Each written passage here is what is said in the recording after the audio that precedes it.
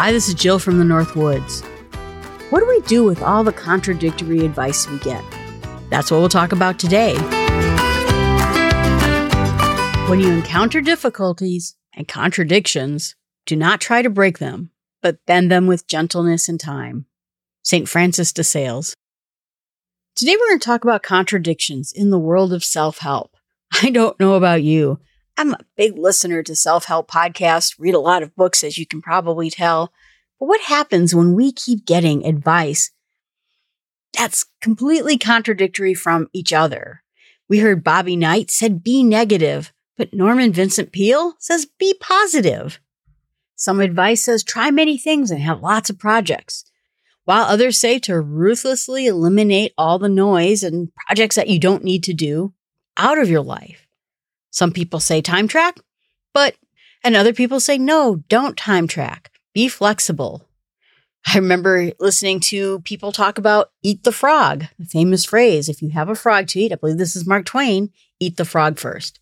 Meaning get the bad thing out of your day first so that you don't have to sit there and think about it all the time. I get that. But you know what? I do a better job when I have a frog, a tough project, something I'm not looking forward to doing. I'm a little bit more awake more in the afternoon. I try to tackle those types of situations later. But when it comes to physical things I have to do, I do prefer to eat the frog and do the harder thing first. So it just depends with me what thing I find most beneficial.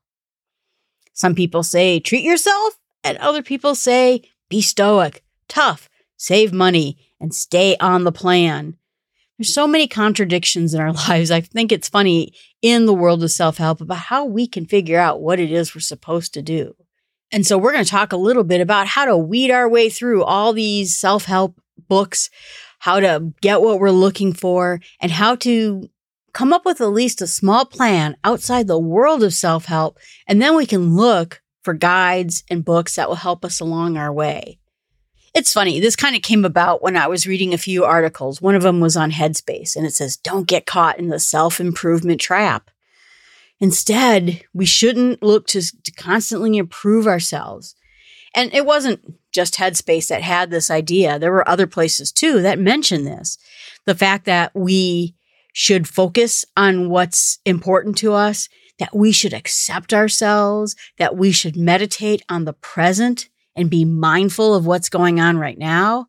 And by saying self-help, are we accepting ourselves? Are we getting ripped up in this illusion of that we're not good enough? I don't know that that's what self-help is saying. I mean, I never took it that way. Do you take it that way? I never really thought about self-help as a means of picking on myself. GQ even did a story, why self-help is making us more unhappy. It comes from a psychologist, Sven Brinkman, who had a message that said, quit being so self-absorbed. The idea is that all this self-help craze is just about us, thinking about us all the time, and that we shouldn't be focusing on ourselves. We should be looking more out in the world, how we can help other people, how we can be part of a bigger organism of the world. And by just focusing on ourselves, it's making us self-centered. It's making us depressed. It's making us feel like we're not good enough again. There that is. And we're not really helping the world. So again, if we get away from this idea of self-help, which he considers it to be a Western concept, that we will do more for other people, the world, and we won't just find ourselves as boring, average, what all these other negative terms could be if we look deep inside of ourselves. And so again, he has some good points too. I'm not really against any one of these points that are being talked about in these books. But the real question is, what is self-help? How do I see productivity tips and self-improvement and all these things? And why I don't necessarily agree with it. If you listen to this podcast and Small Steps with God, you'll know I am firmly in the side of things that we should stretch out, that we should help other people, that we should be there for other people and help them reach their goals. We should also stop being so self-centered. But I don't think there's anything wrong with looking at the things that we can improve about ourselves, because if we improve our procrastination, our organizational method, how we store information, how we treat other people, aren't we going to do better at also helping the world? If you become someone who's amazing, maybe a Steve Jobs or someone out there who's just changing the world for the better, but we're not effective. If we don't manage our time, if we let our negative aspects of ourselves just spin around and keep us in the wrong gear with the wrong topics, with the wrong productivity, we'll be wonderful. We'll think of the next great idea, and then we'll never have the means to get it done. So even if we want to help other people, I do think the common method of building on our strengths, I don't want you to become another person, but build on the things that you're great at, fix up some of the things you're not so great at so that you at least can get the bare minimum work done on it, and that will lead you to making the world a better place. So you don't have to do this in a self-centered way. I think that you can come about this with a real plan. Strangely enough, I found this fantastic article when I was looking around for articles about this from Avery. Those are the people who make all the labels. What are they talking about in trying to figure out how to come up with a plan to help develop our lives? And I'll put the link in the show notes. But what it talks about when you're trying to decide which direction to go in is that it says at first you have to basically assess where you're at. If you're doing this for a team, if you're doing this for yourself, what are our strengths and weaknesses? What are the things we're good at and not so good at? I had a friend at work at my last job. She handed out the Strength Finder books, and then we sat around for a couple of meetings and talked about it. The way that book helped our team is we found out people like me were talkers and some other people were writers. And why are we having everyone doing everything when we have some clear strengths? So the very first step, according to this article and some others I saw, is to really understand where we're at. Where's the team at? And assess that information. Because if we don't know where we're at on the map, we don't know how to get to the next thing. Then we want to take a look at our goals. What is it you're trying to do? Are you trying to get a new job? Are you trying to retire? Are you trying to decide on a new hobby? Or are you planning to start your own business? Have kids, get married, whatever your next goal is. So we have to know where we are at now. We have to know where we were going to go. Without any sort of goals, we won't know. So here's the next step. That's where we're going to have to find our resources. And I think that's the part where all these self-help contradictions sound terrible, but actually probably have really good points. Now, for me, I'm a procrastinator. I also tend to look on the rosy side of things all the time. So maybe the Bobby Knight advice of being a little negative will help me because I'm always very good at looking at the positive. So then you have to find the resources that are speaking to the actual issues you are having to getting to your goal. When you figure out your goal and you sort of write down a few steps to getting to your goal, writing down a few obstacles towards getting towards your goal, you'll see what kinds of resources you need to take the very next small steps. But in the example I just gave, sometimes it's not the advice you're thinking you need. Sometimes if you're kind of a squishy person, you need some tough advice. Maybe if you're a really tough person, maybe you need some advice to be sensitive to other people. Think about them, listen better, work with other people. If you have a family and you're thinking of starting a family business, but you're pretty gruff and you're pretty independent, maybe taking some advice on how to listen to other people would be more beneficial.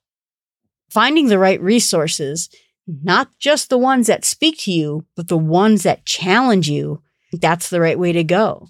So when we look at all this advice and we look at all the contradictions of the advice, which direction do you need to go in? Are you someone who's pretty minimalist and you don't have enough things around to get the jobs done that you want to get done? Maybe that's where you need to look at the kitchen of the mind and start planning and preparing and purchasing your next step. Or maybe you're someone like me who has a lot of stuff around and it's time to get rid of some of that stuff. But once you know who you are, step one, and once you know where you want to go, question number 3 on the resources is going to be a lot easier to know. And again, Think about what's going to challenge you. If I sometimes even think about that if I were to go see a business counselor or a personal counselor, what would be the things that they would be telling me is really my next challenge? Sometimes you get some free advice from your friends who tell you what your next challenge should be. But again, once you know what it is you need to do in order to start taking those steps, that's where you're going to find the right resources that will help you to that next step. According to this article, step number 4 is coming up with a strategy. Quote, what are the small steps, between goals? So we want to develop a SMART plan, which again is specific, measurable, attainable, relevant. That means that each goal should align to the bigger plan, and time-based. When do we expect to get those things done? So having a SMART goal when it comes to our personal life, when it comes to our work life, that's going to help us actually get the things we're looking to get. It may sound tough, particularly if you're looking at doing something fun. Like I'm going to start a podcast. I did have SMART goals in mind. I knew what podcast I was going to create. To be honest with you, measurable, I just told myself I was going to do it for 3 years. And at the end of 3 years, I could decide if I'm going to keep doing it. So I sort of set myself on this path. You got 3 years. Figure it out. Well, you know what? The last episode was 3 years, and I've decided to keep going.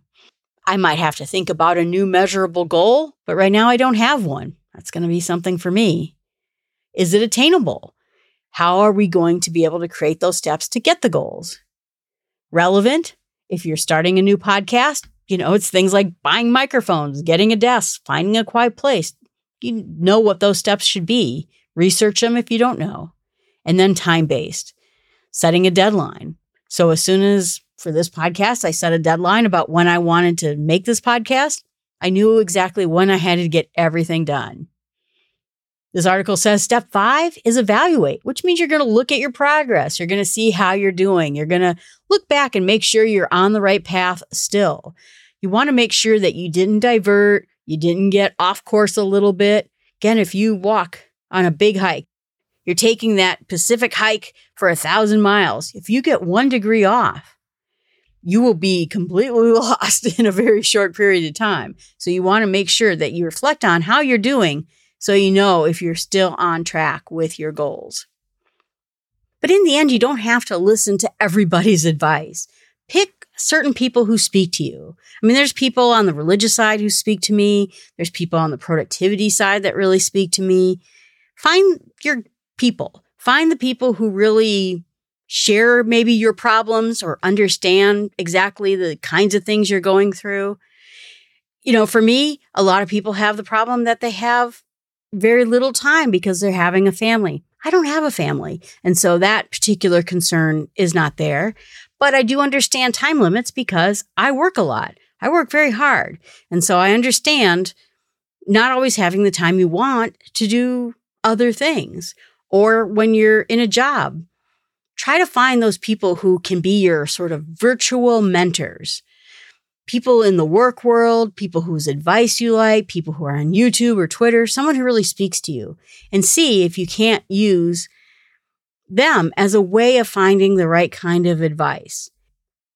So my challenge to you is think about one area where you could really use some help, some kind of a weakness, something that you need to tackle, and see if you can write up this very short plan for tackling that one thing.